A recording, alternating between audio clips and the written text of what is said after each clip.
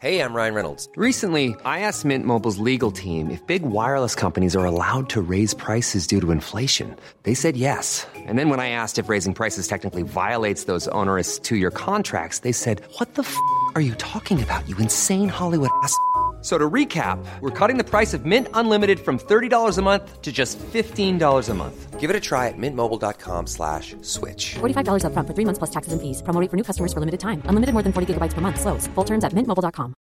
Hey, Dave. Yeah, Randy. Since we founded Bombas, we've always said our socks, underwear, and T-shirts are super soft. Any new ideas? Maybe sublimely soft. Or disgustingly cozy. Wait, what? I got it. Bombas. Absurdly comfortable essentials for yourself and for those facing homelessness. Because one purchased equals one donated. Wow, did we just write an ad? Yes. Bombas. Big comfort for everyone. Go to bombas.com/ACAST and use code ACAST for 20% off your first purchase.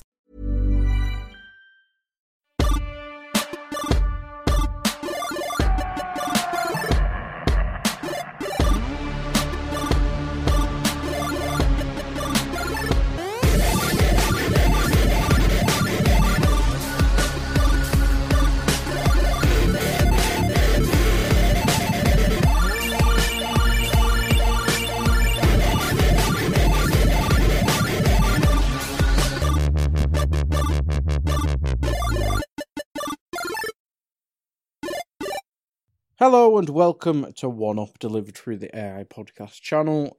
Just to start, that's how you do find us on podcast apps and stuff. We are on the AI podcast channel. I think we have a pinned tweet on our Twitter if you've been looking for us on certain podcast apps and stuff like that. But anyway, we'll get into the show, and joining me as usual is Carl. How are you doing, Carl? Not too bad, Guy. How about yourself? I'm good. After speaking with you and David, your cousin, about the Liverpool game the other day, it's been uphill since then. It couldn't have got worse after that game. I found it somewhat therapeutic, and I mean, I think you strategically kept him largely talking about Everton in general, so he couldn't focus too much on the match. So I appreciated that. Yeah, we didn't need to talk about us. We didn't need to do that. It was fine. But we're not here to talk about Liverpool. We're here to talk about games as usual. And as always, we do start with the news. So yeah, what's been in the news? I mean, it's been a while since we've actually done a show, Carl, but there's not been anything too huge, if I remember correctly. Yeah, I mean, it was a fairly quiet period, but we have had a bit of news in the past week. So as always, we'll cover the last week of news. First up, and maybe the biggest item of them all, depending on your preferences. I know it's pretty big for ourselves. Pokemon Sword and Shield set in England-inspired region due this year. This comes from Tom Phillips over at Eurogamer. And Tom writes, Pokemon's 8th generation has been revealed. Pokemon Sword and Pokemon Shield will launch on Nintendo Switch in late 2019 and be set within a fictional version of England named Galar. In today's all too brief presentation, the Pokemon Company gave us our first glimpse at the games and some of their Pokemon. Starters include a fire rabbit Scorbunny, a water tadpole lizard Sobel capable of invisibility, and a grass-type monkey Grookey. Notably, the trailer shows your character wandering through wild grass and entering a random encounter with a Pikachu, which you then begin battling. This is a return to the series' original gameplay rather than that of last year's Let's Go. Previous entries in the series have taken us to the Pokemon version of Hawaii, Sun and Moon's Alola, Paris, X and Y's Kalos, and New York, Black and White's Unova, among others. And you can read the full story over on Eurogamer. So, Guy, did you see the reveal for Pokemon Sword and Shield? Yeah, I didn't realise it was coming out until someone put it in our group. I can't remember who it was. It was probably Ollie because it was Pokemon. Good guess. Yeah. But yeah, I didn't know it was getting unveiled that day. But yeah, I sure as hell watched it. I mean, it's just great news. I mean, I got a Nintendo Switch to play Pokemon Let's Go, and now we're getting what I call a proper Pokemon game. And that's not saying I didn't enjoy Let's Go, but it's not the full big boy version of the game that you want. And we don't know what the differences are between Sword and Shield just yet, but yeah, I'm really looking forward to it, and the fact that, I mean, it's been speculated since the Nintendo Switch had such a brilliant game with Zelda Breath of the Wild. We've been speculating that Pokemon, a newer version of that, it probably won't be as in-depth as that, but it looks like it's finally that next-gen full Pokemon experience that we've been looking for. Yeah, no, I would agree. I mean, shortly into the reveal, I just thought, like, this is what we've been expecting for a while. I don't think it's going to be completely, as you said, that full evolution to an open world kind of proper 3D Pokemon game, but like it definitely seems a little more open. I mean, even something I noticed as small as like levels, it seemed like, you know, the cities and the towns seem to have depth to them rather than that kind of classic just flat Pokemon land, you know. So I think it's definitely, if it's not quite, you know, the Pokemon Breath of the Wild, it's definitely a massive step in that direction. And, you know, I certainly, like, I liked everything I seen. I mean, though I have to say the starters, I mean, they kind of, the naming, it's as if like you showed your granny pictures of the Pokemon and asked her to guess what their names are. I mean, like Scorbunny and Grookey. I mean, like Grass Monkey. I get it, but you know, it's weird. They're certainly gimpy. It's a bit gimpy. Yeah, we're certainly running out of names, I'd imagine. I mean, like, how many Pokemon do we have at this point? Like, I don't even know what it. Google God. there. That's a Google, that one. I barely remember the Kanto ones. How many Pokemon are there? Let's have a look. There are 807, and that wouldn't even include the new Pokemon. So we're probably going to be going close to 900 at this point. Probably more. So yeah, maybe even a bit more than 900. So I mean, that says it all. But you know, the names aside, I like it, and I think it graphically looks good, and I'm glad it's back to the regular battling system, because I mean, I got Let's Go, but I never got around to playing it. And I might actually now. Actually, I got an interest in playing it after the reveal last week. But I know, like, a friend of mine who's addicted to his Switch and loves Pokemon games, he looked into Let's Go and he decided to pass, and he said he just waits for the inevitable new game to be revealed. He was really excited at the launch. And another one of my friends who's been kind of stalling on getting a Switch, he was very intrigued by the launch, and I think he's kind of now leaning towards picking one up. So I think like the reveal really went down well, and I'm excited to see more. I'm sure inevitably in the summer they'll probably reveal kind of more information on the games, and probably get kind of another direct, likely with some more extensive gameplay, probably with commentary. So I'll be intrigued to kind of see what that brings, because it definitely looks like they're bringing some new things to the table. Yeah, absolutely. So I mean, I suppose the big question is, which start are you going to go for? Probably Sobel, because I always pick water Pokemon, which is strange because my favorite color is red, and you think I would, and I always buy the red version, so I'll probably buy Sword. I had like Ruby, Fire, it's like red. Sorry, like I've had always the red colored one, but with this one, I think you know, despite that, I always pick water Pokemon. It's just a strange thing. I think it was largely because of Squirtle and Totodile. Yeah. So I'll probably be going with Sobel. What about yourself? I'm kind of the same as well. It's weird. I used to pick Bulbasaur as a kid, and then I grew up, and then Squirtle sounded funny, so I went back. I ended up with Squirtle. Definitely on the Totodile trend though. Sorry, what were you going to say? It's because you're secretly such a big fan of Martin Skirtle. I mean, it all makes sense now. Oh God, no. Maybe a little bit. But on this one, my mate sent me a meme that Grookey kind of looks like Cell from Dragon Ball Z, that is. And if you've not watched that, I'm gonna just baffle you here. But if I'll send it to the people in our WhatsApp group, and you'll understand. It's if that's his final evolution, I'm all for the Grookey. So yeah, I'll be getting the Grass Monkey, which is sounds stupid. But anyway, that's what Pokemon does to 20-something-year-olds. That's it. Oh dear. But yeah, that's pretty much all we've got on the Pokemon news, really, because I mean they didn't reveal that much. Are you proud as an Englishman that you're finally got a Pokemon game based in your country? No. It's just it's something I never grew up to think of, that we needed Pokemon representation as someone from England. But I mean, if they have my town in there, I'm not gonna complain.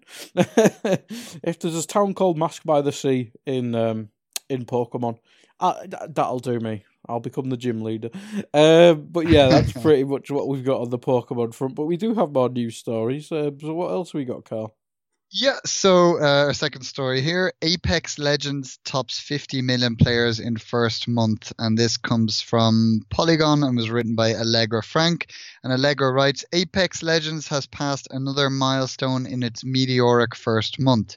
Respawn Entertainment announced on Twitter that the game has reached 50 million players, a huge feat considering the free-to-play Battle Royale game launched just 4 weeks ago.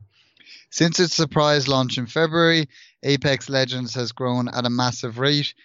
Within its first 8 hours, the game had 1 million players. By the end of its first day, 2.5 million people had jumped in.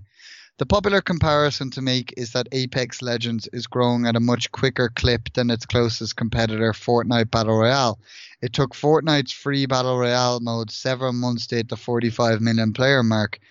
But there are numerous factors to take into consideration before ogling graphs that suggest Apex is the new Battle Royale champion.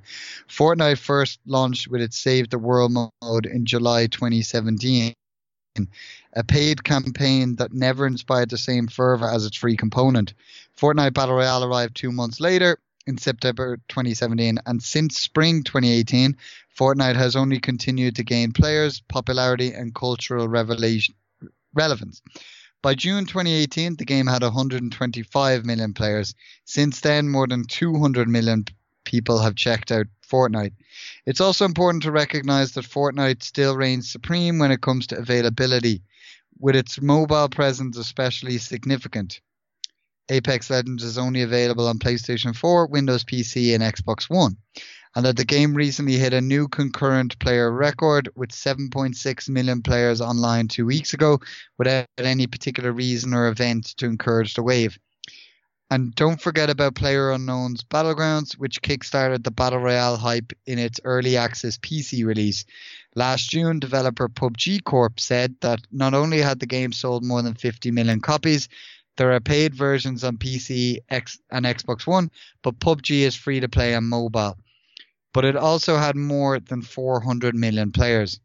All that aside, yes, Apex Legends is huge, but let's not say that Fortnite is down for the count anytime soon as a result of its success. Instead, take this number as indication that the Battle Royale phenomenon rages on.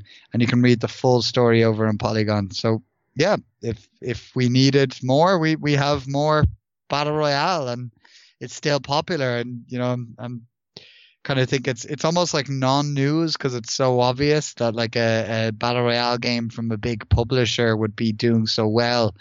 But you know, it's interesting that, you know, Fortnite has some new competition. Have you played any of Apex Legends yourself, Guy?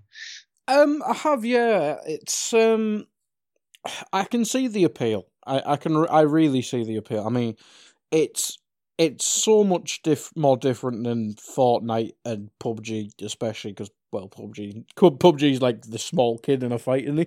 He's just there. He's kind of just stuck in the middle, not doing much. But yeah, if I was to play a Battle Royale mode and I was to persevere with one, it'd probably be Apex Legends. I quite like EA Titanfall shooting style. But I tried it, or me and my mates tried it. One of them despised it, you know, only give it a couple goes. I give it a few days. I wouldn't say it took over. I wouldn't say I really enjoyed it, if I'm honest, but it just made me want to play Titanfall. And that's the issue with that. it kind of felt like Titanfall, with the learner wheels on a bike. It kind of felt like I was limited in what I was doing. Whereas I'm such a big fan of Titanfall, I'd rather go play that than play Apex. But I can really see the appeal of it, and the fact that EA have got on the Battle Royale bandwagon and created a pretty just a crowd-pleasing game.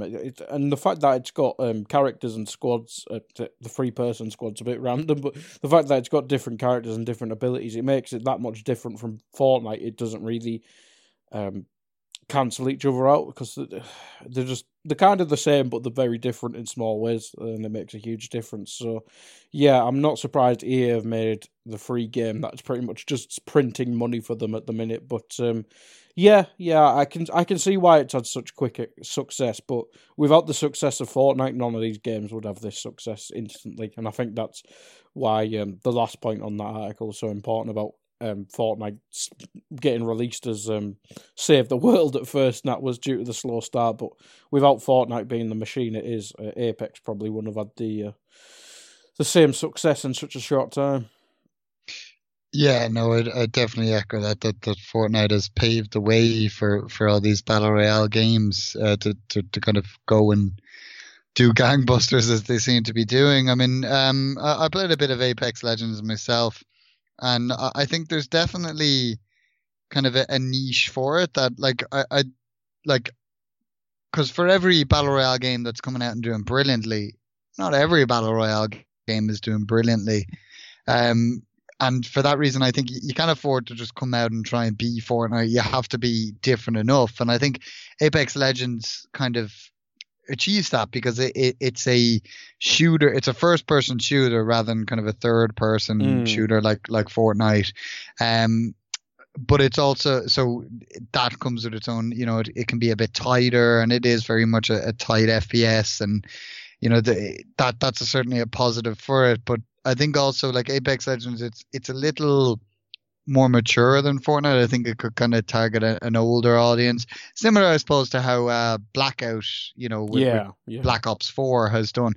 But let's not forget, Blackout, you pay £60 for the price of entrance plus whatever you have to pay on map packs, whereas this, you can just come in and play it for free if you like, unless you want to get some nice armor for your character or whatever. So I think there's definitely a niche for the game, and I think, like, I didn't really play Titanfall, so I can't compare, but obviously I played some of the Call of Duty games that the heads of Respawn worked on back in the day, so I think you can definitely see that pedigree there. It is a solid first person shooter, just in a battle royale sense, and I think I think it definitely, I'd expect it to have some legs. Like, I don't think this is a game that's just going to fade away over the next 6 months. I think people could still be playing this in a couple of years. One thing you mentioned, actually, which would be the one negative I'd have of it, is the 3-person squads. I think it's quite limiting, because the day I played it, we actually had a 4th friend come online, and we couldn't all play together. We had to split into 2 duos, basically, and then get randoms in. And I think in a game like that, randoms can be a bit flaky. They'll rage quit. They won't follow the team. And I like how Apex Legends is a bit more tactical than some of the others. You can point out targets, point out enemies. It's really cool that way. But then having a random can sometimes defeat the purpose of that. So I would like them maybe to at least introduce a game mode where you have squads of 4. I don't think that would be a massive step up, so I'd like to see something like that. But I mean, that aside, I think it is a very solid shooter, and I expect it to do quite well, as it has been, obviously, based on this 50 million players in 1 month. Yeah, absolutely. Absolutely. And I mean, the EA will obviously put in a battle pass thingy or a season pass or whatever. That's more money for EA. And yeah, I mean, it's not one I'd rule out not going back to. I'd probably give it another bash in the future. But if just on the topics of battle royales, I'm quite looking forward to the Battlefield one with all the building destruction and stuff like that. I'm quite interested to see how that goes. I think that comes out later this month, if I remember correctly, but it's not confirmed yet. But yeah, EA might have another battle royale that we can talk about on the one of the next shows coming up. But yeah, that'll do on Apex Legends. That may be a contender to replace our Fortnite news every show. But yeah, what other news have we got, Carl? Yeah, so number 3, Activision Blizzard tells investors recent redundancies, quote, could negatively impact its business, and this, end quote. And that comes from Vicky Blake over at Eurogamer, and Vicky writes, following rumors, then confirmation that Activision Blizzard had cut 8% of its global workforce in spite of record revenue, the company's annual Form 10-K report published on 28th of February acknowledges to its investors that the consequences of these layoffs, quote, could negatively impact its business, end quote. The statement also says that the, quote, actual savings, end quote, from the layoffs, quote, may vary materially based on factors such as local labor regulations, negotiations with third parties, and operational requirements, end quote. Admitting, quote, estimates and assumptions are also subject to significant economic, competitive, and other uncertainties, some of which are beyond our control, end quote, and that making 800 people redundant offers, quote, no assurance that our business will be more efficient or effective than prior to implementation of the plan, or that additional restructuring plans will not be required or implemented in the future, end quote. Quote, in February 2019, we announced a restructuring plan under which we plan to refocus our resources on our largest opportunities and to remove unnecessary levels of complexity and duplication from certain parts of our business, end quote, Activision Blizzard said via the 306-page statement. Quote, while we believe this restructuring plan will enable us to provide better opportunities for talent and greater expertise and scale on behalf of our business units, our ability to achieve the desired and anticipated benefits from the restructuring plan within our desired and expected time frame is subject to many estimates and assumptions, and the actual savings and timing for those savings may vary materially based on factors such as local labor regulations, negotiations with third parties, and operational requirements. These estimates and assumptions are also subject to significant economic, competitive, and other uncertainties, some of which are beyond our control. Further, there can be no assurance that our business will be more efficient or effective than prior to implementation of the plan, or that additional restructuring plans will not be required or implemented in the future. The implementation of this restructuring plan may also be costly and disruptive to our business, or have other negative consequences such as attrition beyond our planned reduction in workforce, or negative impacts on employee morale and productivity, or on our ability to attract and retain highly skilled employees. Any of these consequences could negatively impact our business, end quote. Activision Blizzard also confirmed it had set aside $150 million to compensate former employees affected by the layoffs. And you can read the full story over on Eurogamer. Yeah, so the original story on that was something obviously we missed in the weeks we weren't doing the podcast, that obviously Activision Blizzard decided to let go 8% of its global workforce, and obviously there was a lot of backlash onto that because it was all about being able to maintain growth and that kind of thing. But I mean, this seems like such a weird statement to me. I mean, to me, what it sniffs of is that they're almost reacting to the backlash in this statement to their investors, as if to say, "Oh no, it's not just selfish business. This could actually backfire on us." It's almost like they're saying letting people go is a risk or something to try and take away from the fact that they let 8% of their global workforce, left them out of a job. It just seems real strange reaction for them to have. I mean, obviously I'm not in economics. I don't know. Maybe there are some risks attached to it. But I mean, to me, it just seems like almost like a excuse for them to have a reaction to the backlash. I mean, what do you think, Guy? Yeah, it's well, they've made the bed. They've got a lie in it, I suppose. I mean, similar to you, I'm not an economist. Words. I'm not into economics and stuff like that of it all. But yeah, it's it's just a weird one to come out with a statement like that. Obviously, I heard the news of the jobs getting lost and stuff like that, but this is just downright weird after what they've done. I mean, obviously the backlash was quite huge, and I mean, what can they really say to try and come off as not dickheads? Pretty much. I mean, I just don't get what they're doing there. Just trying to make it, oh, poor us, this may backfire. It's like, well, no, mate, you've kind of got people out of the jobs here, whilst you aren't really going to suffer that much. One of the biggest gaming companies in the world? Yeah, I'm sure they'll be fine. It just seems really weird, that one. Yeah, I mean, that's how it came across to me. I mean, I don't really see Activision feeling it much.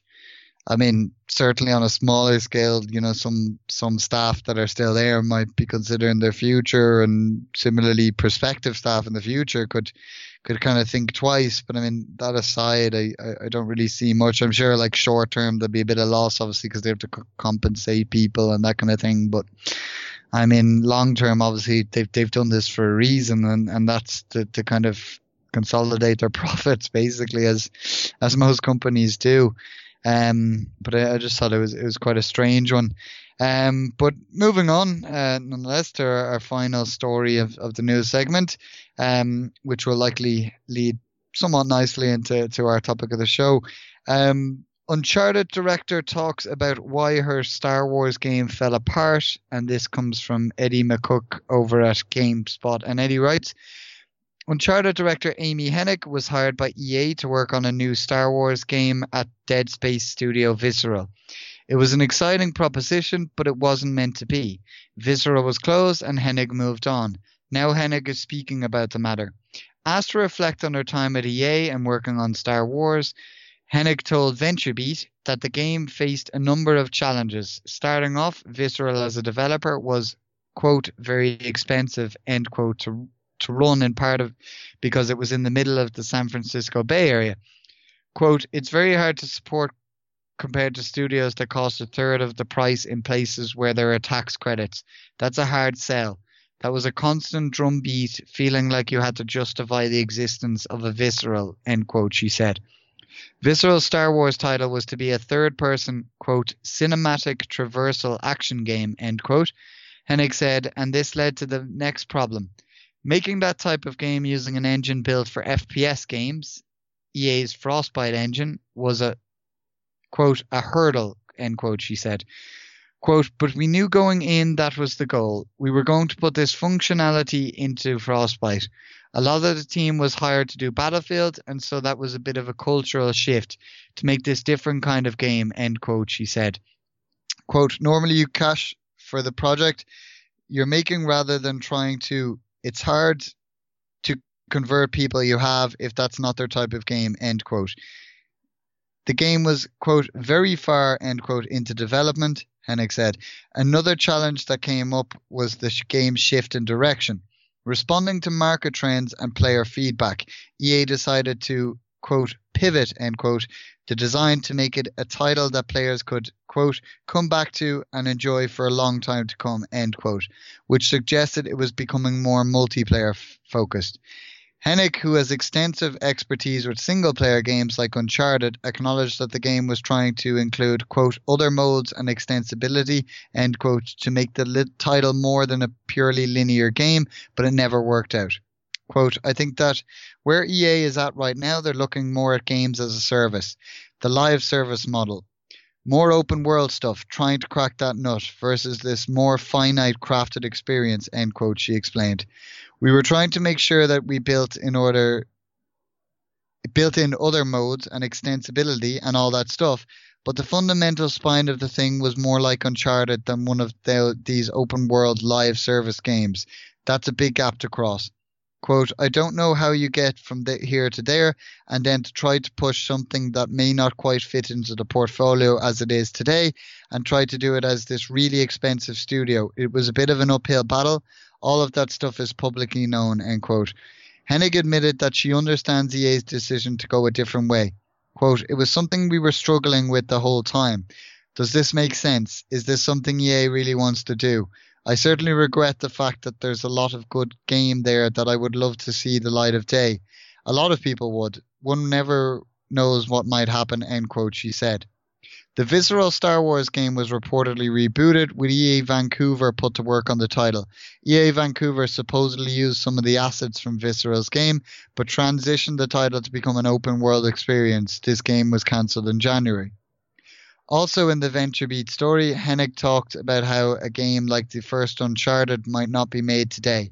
When multiplayer and online connectivity are so prevalent, quote, I don't think a game like the first Uncharted, even though it was the foundational footprint for that series, would be viable pitch today.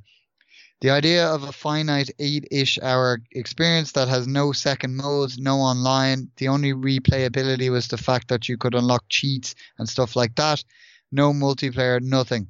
That doesn't fly anymore. Now you have to have a lot of hours of gameplay. 8 would never cut it.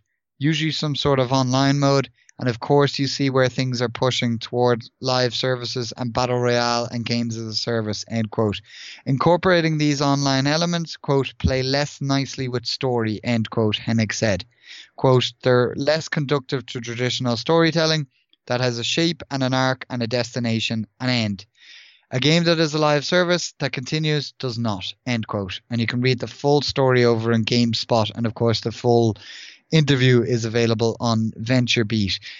So, I mean, I remember that the last podcast we actually did, we talked about how EA Vancouver's reboot of the Star Wars game was cancelled. And we kind of discussed that at length. I mean, is Amy Hennig really saying anything here that we don't kind of isn't already clear about the kind of path the industry is taking at the moment, do you think, Guy? No, there's not really anything new there that we we couldn't have even just guessed was the case. I mean, we know what EA is. We covered it so extensively, as you said on the last podcast, pretty much calling EA what they are, to be polite. And what they're doing with the Star Wars license continues to be disappointing. And I think they recently announced Respawn's Star Wars game is going to get unveiled like the end of April or middle of April. So time will tell with that one. But in terms of what just been said there, it's just really disappointing because I'm sure you remember seeing the footage of the Visceral Star Wars game, and it looked really interesting. And the comparisons with Uncharted, I've only played Uncharted 4. I mean, well known, I'm an Xbox gamer and stuff like that. But I did give Uncharted 4 a go. It wasn't really my cup of tea, but if you put a Star Wars setting in there, I mean, it instantly puts up the interest tenfold for me. So yeah, I was really looking forward to that. And Visceral also made Dead Space, didn't they? Yes. They did, yeah. Yeah, and I'm a bit of a bitch. This is well known. I didn't play the first two. I played number 3, and that's apparently the least scary, and that still shit me up. So yeah, the fact that this kind of led to the downfall of Visceral, it's a fair point that it's in San Francisco. But obviously it's a hotbed of gaming and stuff like that, so fair enough. But yeah, it's just really disappointing, and the fact that you've got such a talented person there. I mean, she's obviously trying to be somewhat polite and not burning bridges there, but to kind of be hamstrung so early on with what could have been a great game and then told to change it up to become a modern. One size fits all seemed like a good idea for clothes. Nice dress. It's a t-shirt. Until you tried it on. Same goes for your healthcare. That's why United Healthcare offers a variety of flexible, budget-friendly coverage for medical, vision, dental, and more. So whether you're between jobs, coming off a parent's plan, or even missed open enrollment, you can find the plan that fits you best. Find out more about United Healthcare coverage at UH1.com. That's UH1.com. Ryan Reynolds here from Mint Mobile. With the price of just about everything going up during inflation, we thought we'd bring our prices down. So to help us, we brought in a reverse auctioneer, which is apparently a thing. Mint Mobile Unlimited Premium Wireless. How to get 30, 30, bit to get 30, bit to get 20, 20, 20, bit to get 20, 20, bit to get 15, 15, 15, 15, just $15 a month? Sold! Give it a try at mintmobile.com/switch. $45 up front for 3 months plus taxes and fees. Promo rate for new customers for limited time. Unlimited more than 40 gigabytes per month slows. Full terms at mintmobile.com. There's never been a faster or easier way to start your weight loss journey than with PlushCare. PlushCare accepts most insurance plans and gives you online access to board-certified physicians who can prescribe FDA-approved weight loss medications like Wegovy and Zepbound for those who qualify. Take charge of your health and speak with a board-certified physician about a weight loss plan that's right for you. Get started today at plushcare.com/weight loss. That's plushcare.com/weight loss. plushcare.com/weight loss. What's the word I'm looking? Formulaic game. I mean, these games nowadays, I mean, we're going to talk about it in a second. As you said, it does lead on quite well, but there's so many games that you just kind of, it's cookie cutter version of games. I mean, Ubisoft, Far Cry, cookie cutter. I mean, it's not really an original idea there. COD's regurgitated every year. Yeah, EA Sports is just regurgitating shit every year. But even in some of the other games, I mean, when was the last good standout EA game? Dragon Age? Probably Titanfall for me, but Dragon Age in terms of a single player experience. Does FIFA count? God, no.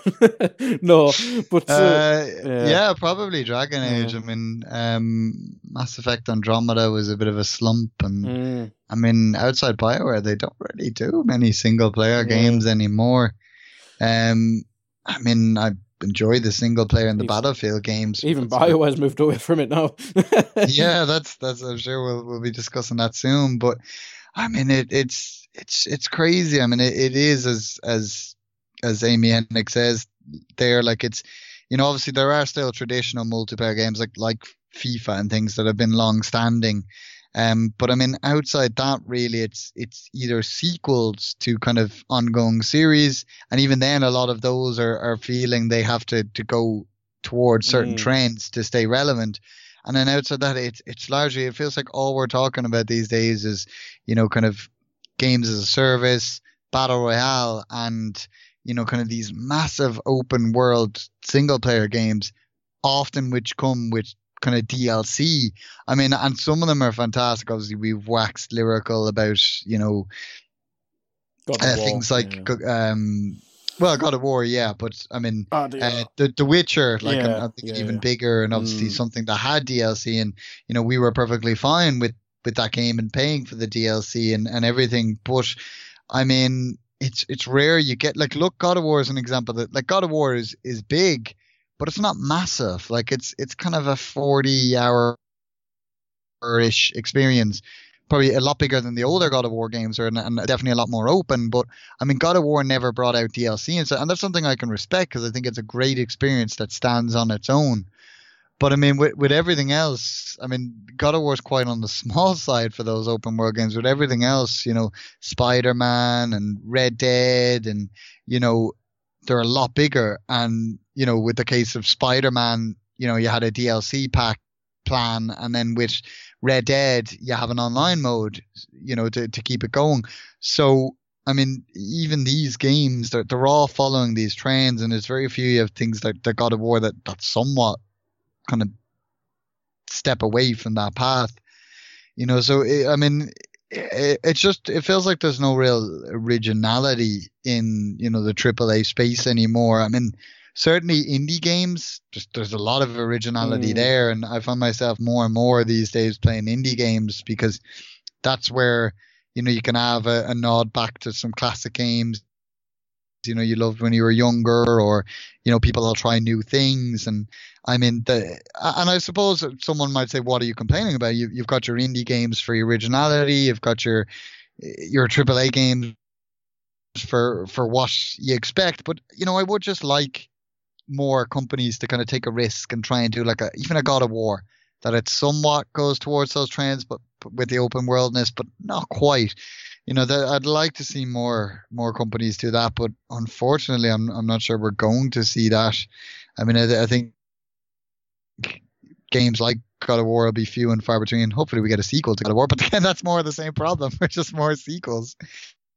Yeah. So I just think we're not going to move away from this at this point. It is what it is. This is what the game industry has become. That's where the money is in live services and Battle Royale, and we're just going to have to get used to it. Put up and shut up, as they say. Yeah, I think we are, unfortunately, and I mean, as long as people are buying into it, I mean, I'm not criticising people here. I do it myself. I buy all these sequels and regurgitated stuff. Well, I haven't bought the last couple of FIFAs, but I've had access to them by game swapping and stuff like that. But yeah, it's just, I mean, we've been talking about RDR and God of War and them becoming less of the norm and stuff like that. But that's why those games are so special. I mean, we both like games like Destiny, don't we? I mean, Destiny 1 probably more so than 2. And Destiny is a great game. I'm just using Destiny as an example. It'll again, this will segue into the next bit quite well.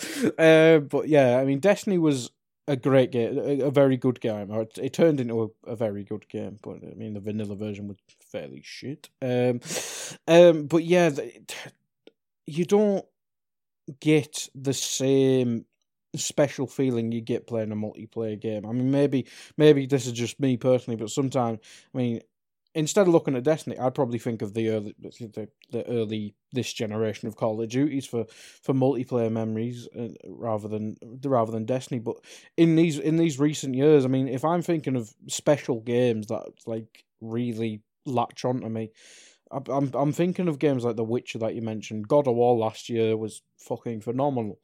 RDR 2 has such a unique story that I won't forget. Whereas these games of services, Battle Royale, you're never going to create such a memorable moment on a Battle Royale game, and that's disappointing, if anything. And these games with a service, I mean, I enjoyed Destiny. I'm enjoying Anthem, which we'll get onto, but I mean, you're doing the same thing over and over again. You need a spark of individuality, and I think that's why we love companies like CD Projekt Red, Rockstar. Used to like BioWare because they used to be the kings of it. Santa Monica, pretty much all of PlayStation's companies, and then it'd be interesting to see what Xbox can do in the future because it's been a while, but we need the two big players who can break this trend are seemingly the Microsoft Now Studios and Sony Studios, because Sony, their only multiplayer game they've released, I know Uncharted eventually got multiplayer and stuff, but other than Killzone, what is I can't think of anything off the top of my head that's an only multiplayer game. Xbox obviously has Halo and etc., but Halo's kind of 50-50 where people remember the story and so forth, and Gears of War is probably the same, but we need the two big companies in gaming to kind of buck this trend, because if gaming is just turning into battle royales and games with service, it's going to become like a lifeless thing, and I don't really want that to happen. I mean, I love single player games too much for that shit to happen. Like, if I have to go back and play Mass Effect 2 and 3 rather than playing, it's kind of contradictory what I'm about to say, but if I have to go play Mass Effect 2 and 3 rather than play Anthem 2, so be it. I'd rather have that experience from BioWare than Anthem. But anyway, that's my say on it. But have you got anything to add, Carl, before we go on to the topic of the show? No, but I think that's certainly a good segue into the topic of the show, because the topic we're gonna talk about kind of the recent releases and kind of the month of February, which a lot of people point to has been a big month for gaming in 2019, because there was uncharacteristically a large amount of releases in February and less so kind of late January, and we even in our own preview show we're quite intrigued by this month, but I don't think it's quite lived up to what we would have expected, and I gather I'm not the only one who kind of has that opinion. So I thought kind of we'd discuss these games that have come in and maybe come out, and maybe the reason why they haven't quite done as well critically or financially as people would have expected. Yeah. So, I mean, there's only one place to start, really, and that is with the big boy of this month, and one I imagine I'll be defending, even though I've just kind of slagged it off a smidge. But Anthem, I think you played the beta and you didn't enjoy it too much. But obviously, it's came out to a lot of shit. It came out with criticism of the game itself being unfinished for what was apparently a 6-year development cycle. I seriously have doubts it lasted that whole 6 years without getting restarted. And yeah, it came out to average at best reviews. And yeah, and again, another boatload of criticism at EA of pretty much limiting what a company can do. But I'll give my 2 cents on what Anthem is, and then you can respond to the wider picture here, Carl. But I've got Anthem. I've finished the main story. I got the 10-hour trial on the EA Access, so I was playing that early, and then I finally finished the story. I can see where the criticisms come from. And I can understand why people are still pissed off at EA. I really do. I think the horrendous reviews it's been getting, it's a bit over the top. But it is a rather not disappointing because I'm really having fun. The way I describe it is it's a really fun game, but it's a bit empty.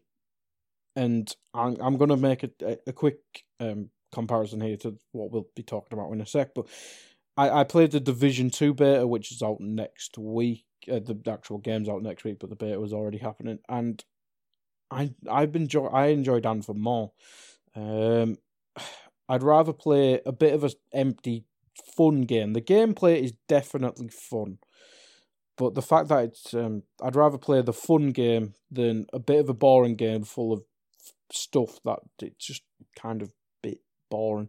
But anyway, with Anthem, it's fun, but it's a bit empty, and the fact that they've already released a development plan, I think there's stuff coming out in March and May and stuff like that, but it's I don't think it deserves the scorn it's got, but I can understand where it's coming from, especially from the company that's publishing it and the people who made it.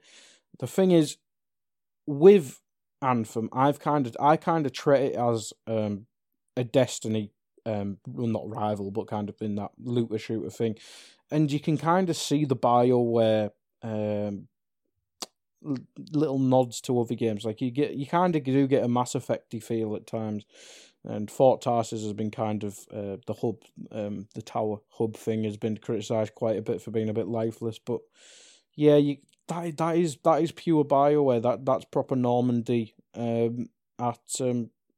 Mass Effect. You can see that, and some of the characters are a bit bland. Some of them are quite good. Some of them are just annoying, which, to be fair, is always a trait in one of the BioWare games. But yeah, you can kind of see what BioWare were trying to do. But the fact that they hyped it up so much with, I mean, I think Neil put it in our WhatsApp group comparing it to the E3 reveal trailer, and it is disappointing in that regard. You can't swap gear whilst you're out on a mission or whatever. There is a bit of it's a bit lifeless in patches, and yeah, it's a game that has endless potential, but they've released it in such a bad state that it'll need a Division 1 style revival. So yeah, I think it's over promised and under delivered, but it's got endless potential. And I'm having the main thing about a game for me is that it's fun, and it's definitely fun, but it's a bit empty. So if you as forgiving as me, probably check it out when it's cheaper. But I think it has potential, but I don't think it'll survive the bad press it's got. I waffled a lot there, Carl. Knowing kind of a lot of the things that I've heard, it is very mixed kind of reactions. You've got some people that are just focusing on the negatives, on that it's dull and it's empty and it's a Destiny clone, etc., etc. But then at the same time, you have some people that are playing it and enjoying it, and they're willing to admit yeah, it is this, it is that, but I'm still enjoying it with my friends, and I like this kind of game, and I think that's a fair point too. Um, I mean, it does come down to your preference. As you said, I played the beta, and I think, funny enough, I was out with a friend the night before I first downloaded it, and we were talking about it, and he basically said, "I know exactly what it'll be. It'll be a Destiny clone, but with Mass Effect combat, and Mass Effect combat isn't as good as Destiny combat, so therefore it's not going to be as good a game." And when I played it, that straight away his comments from my mind. I was like, oh my God, he's right. This is like Mass Effect combat. Like I was playing through and, wandering around kind of the area, and like half the stuff was locked out because it was the beta. So that's fair enough. But then you leave there, and it felt like I took a while to get into like a kind of an actual game phase. And then, I'm traveling around, and I'm just going from like killing a mob, killing another mob. Then suddenly I have to play this game of hot and cold to find like this item. Then we move on to another area, and I was like, is this the game? And like, again, I haven't played the full game, so, my opinion, it counts for very little because I haven't played the full game. But look, certain reviews I've read and videos I've watched, the people that are hypercritical seem to be saying that is the whole game, is kind of just basically killing mobs and playing hot and cold. Which is a little dull. I just feel like Destiny had a little bit more to it than that. I mean, for me as well, even if Anthem was really, really good, I'm not sure I would have, like, if it was getting great reviews, I might have been a little more tempted, but at the same time, I'm not sure I would have played it because, simply put, I mean, as you said earlier, I'm like yourself, I'm a fan of Destiny 1. I enjoyed Destiny 2 as well.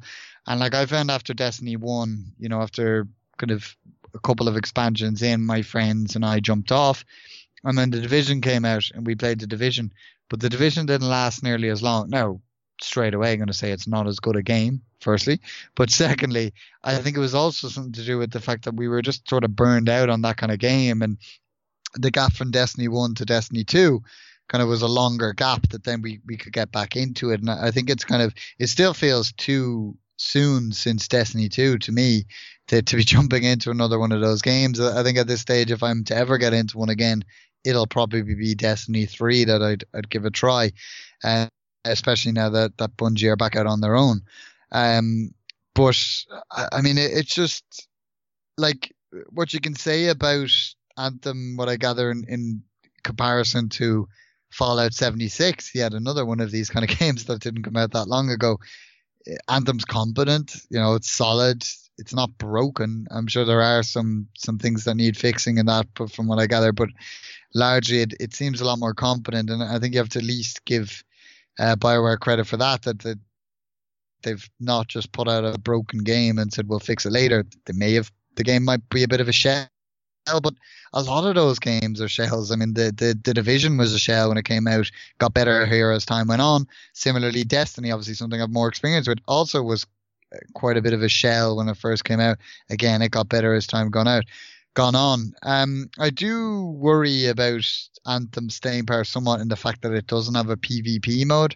I mean, that seemed like a strange decision to me. I know BioWare have little to no experience with PvP. I suppose they did do some MMOs in the past, so obviously that'd have PvP. But I mean, I don't expect a competitive multiplayer like in Destiny, because I don't think EA want that either, because that's something going more head to head with Battlefield and Apex Legends, which I'm sure we'll get onto how strange it was that they decided to stealth release that in the same month as Anthem. But even something like the Division's kind of a more MMO type PvP where you go in a certain area and you can fight people, even something like that would have made sense for Anthem. I'm really surprised there wasn't anything like that. I mean, obviously you haven't played more of it. You can probably shed more light on it. I mean, is it that the weapons are too batshit crazy to be balanced for PvP, or what exactly do you think might be the reasoning behind that? Yeah, in terms of PvP, it's a tough one, really, because obviously you got the 4 javelins, and they've all got huge different abilities, and it's a weird one. The Colossus, who's obviously the tank character, is pretty much immortal. So I'm not sure how you could balance that with PvP. But I'm not sure. I think the Division ended up adding PvP and like proper PvP, not the Dark Zone crap. So I mean, there is a way of balancing it, but I suppose what you could do is just give everyone a blank javelin, then have weapons on the floor and stuff like that. And I think you could work it out, but I think what you'd probably see more from it is the Mass Effect multiplayer, where it's kind of like horde mode. Well, I suppose all the game is pretty much horde mode, which is a bit of a weird one. But yeah, it is a weird one because all these games seemingly have PvP apart from the Division. So yeah, it is a weird one. It is a weird one. I think Anthem's struck problems stems from the lack of actual content. And as much as I said it has fun gameplay, the lack of replayability stuff. I mean, Destiny 1, even the vanilla version, it had a decent amount of strikes and stuff like that on this. On this one, I think there's only 3 strongholds at the moment. I think they're going to add more soon, but to have only 3 missions and then replayable contracts and stuff like that, it just seems I don't know what they've been doing for all this time in creating development. I mean, I'm not a game developer by any stretch of the imagination, but you'd expect them, a games company that wants a game to succeed, would probably delay it. But I suppose with the pressures of EA, and I think this game probably been developed and hyped up for ages now. Yeah, it's just a tough one. I think they needed to get it out, and obviously, what did they do with Apex? They kind of released Apex Legends at the same time, possibly to take the brunt of it, I suppose. But yeah, the fact that it's with the Division and in the same few weeks spell, it's just a weird one. I think it kind of hung it out to dry. But yeah, I think it was never going to succeed the way it's been released. But as I said earlier, endless potential. But I think we'll probably have to wait maybe even a year to see that potential even partially taken up upon. It's just it's fun but disappointing. It's kind of weird how I'm wording this, but it's a fun game, but it's a bit of a soulless game. No, I can certainly understand where you're coming from with that. I mean, it certainly is the case with these games, like particularly with the Destiny games. It was kind of like the Destiny games went from solid 7s to great 9s with kind of their first, both of them with their kind of first large scale expansion, kind of brought them from that 7 to that 9 almost in terms of people's opinions, or the majority of people's opinions anyway. So, I mean, possibly quite positive. I'm sure they are holding some stuff back. So we'll see kind of if Anthem grows as time goes on, but it'll be just, you'd wonder if it might miss the boat because these games as a service are becoming quite saturated, as we talked about earlier. So I suppose time will tell on that one. But it did seem a strange decision, though, as you touched on there, with Apex Legends being rolled out. I never really thought of it the way you put it there. I never really thought of that. Maybe that was EA's idea. Well, like, look, we've got this multiplayer game. If you want to play competitive multiplayer, play that. If you want to play kind of a MMO light game as a service, play Anthem. I suppose that kind of makes sense, but it still felt almost with Apex like it was like Respawn were getting screwed again. That it almost felt similar to Titanfall 2 coming out with Battlefield 1 situation, which was a bizarre move at the time. And you know, it seems like they've done somewhat similar again, but surprisingly, despite that handicap, Apex Legends, as we discussed earlier in the news, is doing brilliantly with 50 million players already. So it seems, despite the obstacle that its own company seems to have put in its own way, it's succeeding despite them. So I mean, that's certainly a win for Respawn there. But nonetheless, it seems that at the same time, Anthem, which was the bigger game that the AAA title, seems to be maybe the one that's suffering for it. Which, you know, you could argue that Apex Legends is taking some of its player base, because no matter what about, you know, the discussion that one's a battle royale, the other's a game as a service, and their player bases aren't going to have a complete crossover. There is going to be some crossover. You know, both of us have played Battle Royale games and played games as a service games. And, you know, we're clearly not in the minority there. So I think that there has to be some cannibalism of an audience there, or a prospective audience. So it does seem a strange decision by EA, but you know, whatever about EA obviously is responsible for those two games, but they're not responsible for all the other games that came out this month. And it just seems like there was a saturation of releases in February. And, you know, it's funny, people are going to say, well, I mean, you were excited about this saturation 3 months ago, and now you're condemning it, but you know, you're going to read the tea leaves so much, and it just seems like it wouldn't mind if it was a saturation of great games, but it seems to be somewhat of a saturation of okay games, some poor and some, I suppose, somewhat good. And like Apex Legends, I'd respect it as a good game, but I mean, like outside Anthem, you also had Crackdown 3, you know, a game that I know both of us have kind of been excited about in the past. And I mean, it done terribly. I mean, I must check now the latest Metacritic for Crackdown 3, but I know it was pretty damn low last I checked. Crackdown 3, 60%. Oh God.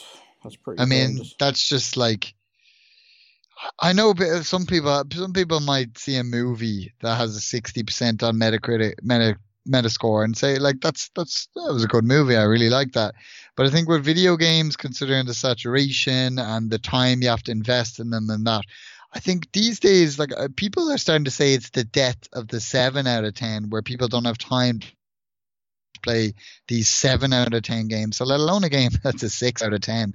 I mean, it's just it just screams mediocrity. I mean, I've watched Crackdown 3, as I said, was a game it was probably the game I was most looking forward to last month. And then I will play it eventually. I still mean to play it, but I haven't yet because the reviews just entirely put me off, because I mean, people were saying that it's a game that feels like it was made for 2007 when the original Crackdown came out. Like, it's that dated. It's not really added anything to Crackdown. And I love the Crackdown formula. But I think as Jim Sterling pointed out in his impressions video, Saints Row 4 already came out a couple of years ago and did the Crackdown formula better than Crackdown had ever done it. And it did. I mean, there's a brilliant there's a lot of humor to that game, and it was so much fun. So I think like Crackdown 3 had to go and do so much more to kind of oust Saints Row 4 from having taken its spot. And just what I gather, it just hasn't done that. I mean, the score speaks for itself. I mean, did you get to give it a go yet, Guy, or similarly did kind of the reviews put you off? Yeah, I just couldn't be asked, to be honest. It came out to not even a bad rep. It was just almost nothing. No one mentioned it at all. I mean, I didn't really look out for the reviews on it and stuff, but I mean, if a game's obviously been delayed and criticised for that long in development, and obviously there was doubts it was actually going to ever come out, and then it comes out to be very meh, being polite. It just didn't really attract me, and even though it got Game Pass, I could play it right now for free, well, not free, but for whatever it is, £7 a month or whatever it is. It's it doesn't really speak volume, but as you mentioned, one of the criticisms is that it's meant to be pretty much a last gen game on this gen, and as we've mentioned on many shows, this gen's coming to an end. So for my sake, you just got to hope this is the last bad Xbox exclusive for this gen.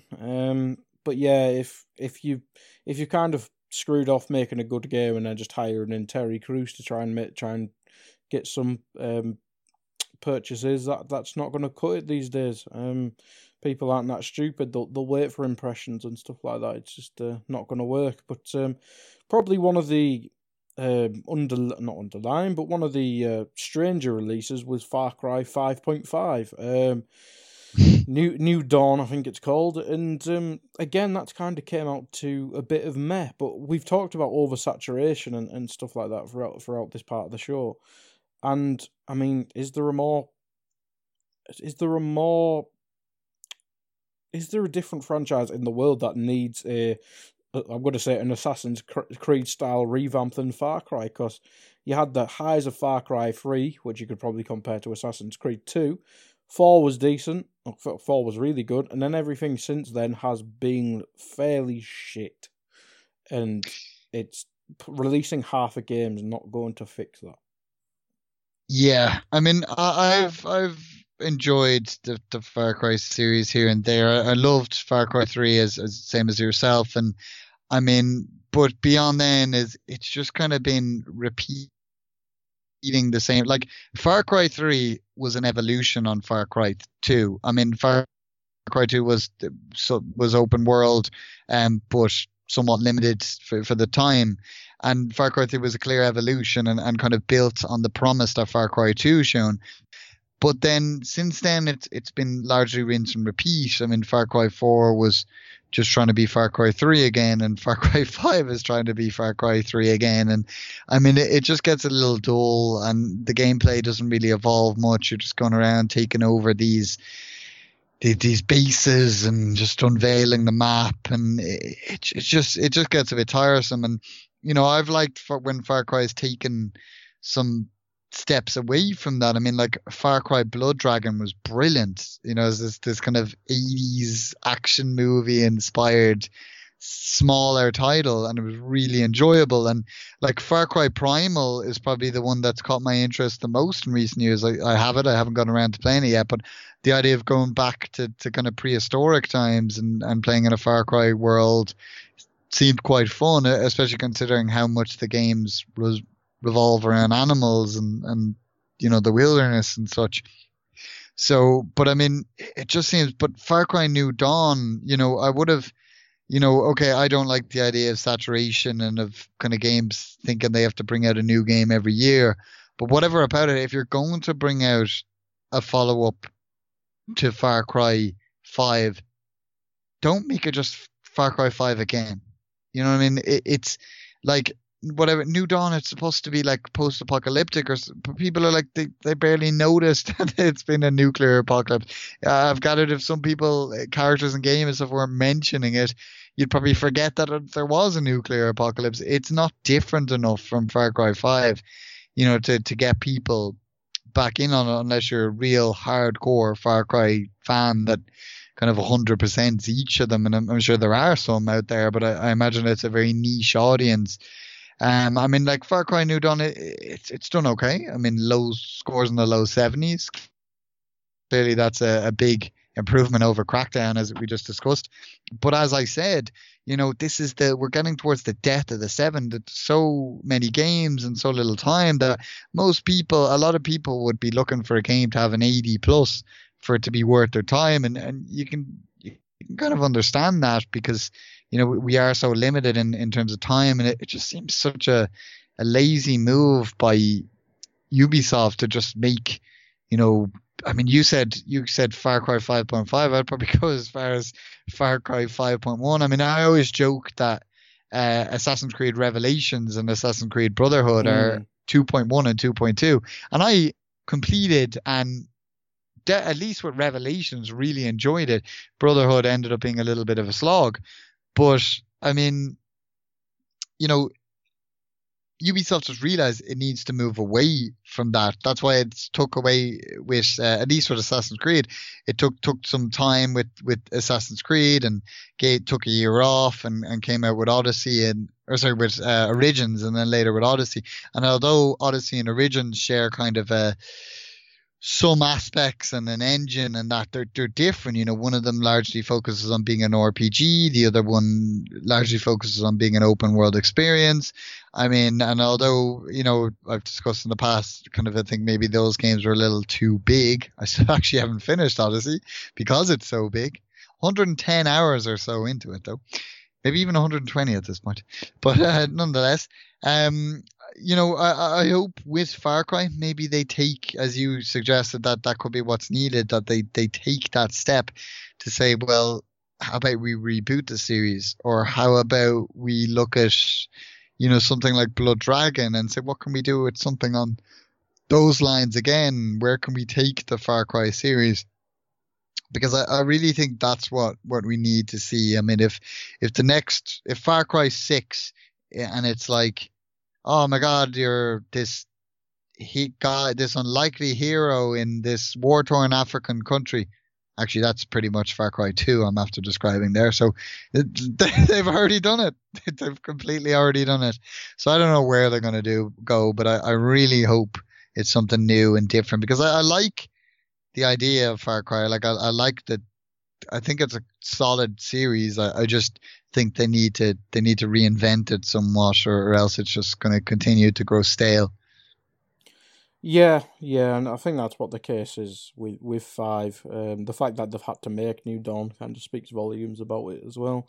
But I agree with you. I do like Far Cry, but I think it does need to take a break and try and recapture some of the magic, or add something different to it. Because, I mean, you go from pretty much a jungle island of 3 to the Himalayas or mountains in 4, and now it's just America. I mean, most games are set in America, so it's a bit weird, that one.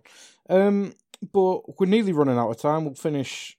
We've got one more thing, and then we'll come on to what we've been playing recently. But I mean, The Division, we kind of mentioned 1 with the Anthem bit, but 2's out next week. As I mentioned, I played the beta. It was a bit boring. It was kind of just Division, but in a different setting. A couple of different skills, but it didn't really change anything up to me. But you wouldn't really expect that. But I think you've said today and in the past that you kind of played it for a bit, but didn't come back to it. Will you be picking this up? Honestly, no. I mean, I didn't even bother with the beta. I mean, someone told me it was on, and I was kind of like, maybe I'll, and I was like, no. I mean, the Division 1 for me, I think I played about 50 hours, which, I mean, at the end of the day, that's a lot of a game.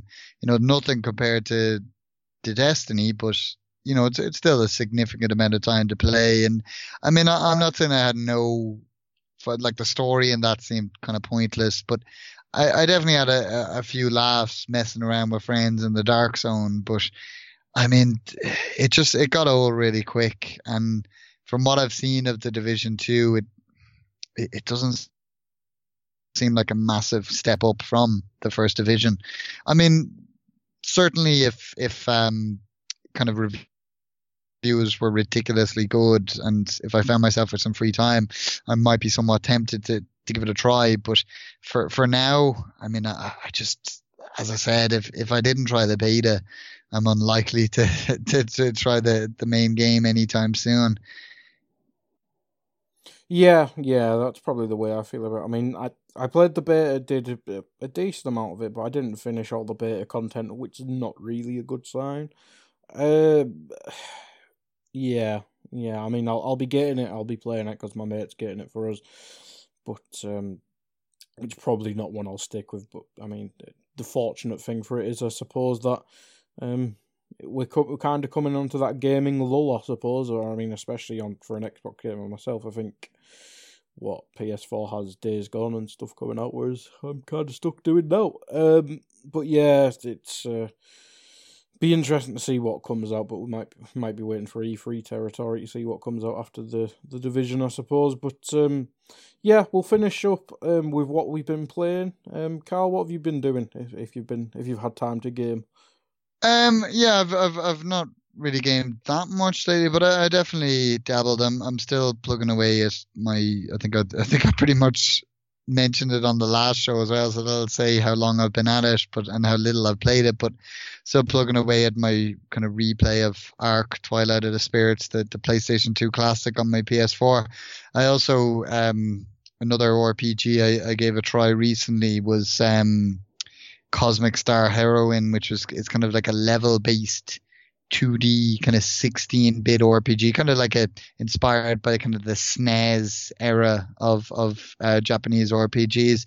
I played that for a couple hours. It's quite good. I can see why it got the hype it got.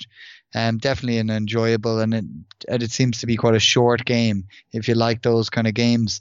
Outside that, largely just kind of, plugging away at the odd kind of multiplayer game, FIFA. But been playing bits of that, and Smash Bros, of course, and always with a friend we always pull that out. So but nothing, I haven't gone into anything new as yet. I'm sure I probably will as the time comes out. I think the resistance to picking up Resident Evil 2 is wearing quite thin, so I think I'll probably pick that up soon and get into that. I mean, because it's not that long either. It's like the old game, probably about 20 hours long. So, that'll probably be the next thing I'll pick up. What about yourself, Craig? Just before that, people have modded in Thomas the Tank Engine into Resident Evil 2, so that might break you a bit more. I seen that earlier, actually, when I was doing the news. Dear. But for me, I've been playing Anthem, as we mentioned in the pod. But when I'm not on Anthem, yesterday I made the bad or brilliant decision to start Game of Thrones again, which obviously isn't gaming, but that will now consume me. But I've also got Witcher still on in the background. I've done one DLC. I think I'm somewhat near the end of the second DLC, or the big DLC, Blood and Wine. So yeah, the dream for the Witcher pod continues, Carl. But that's what I've been playing. But I think Game of Thrones will take over my spare time whilst watching that. So that I've almost finished season 1 in pretty much a day and a bit. So yeah, good times. So yeah, that's what I've been playing. And pretty much that's the podcast. I mean, we'll hopefully be more regular from now on. If hopefully some more news will break for us. As I mentioned, Star Wars gets released in April. Maybe we can find when there's a news week, we'll have a pod. That's what we'll say. But we'll finish up there, Carl. So thanks for listening, everybody. Goodbye.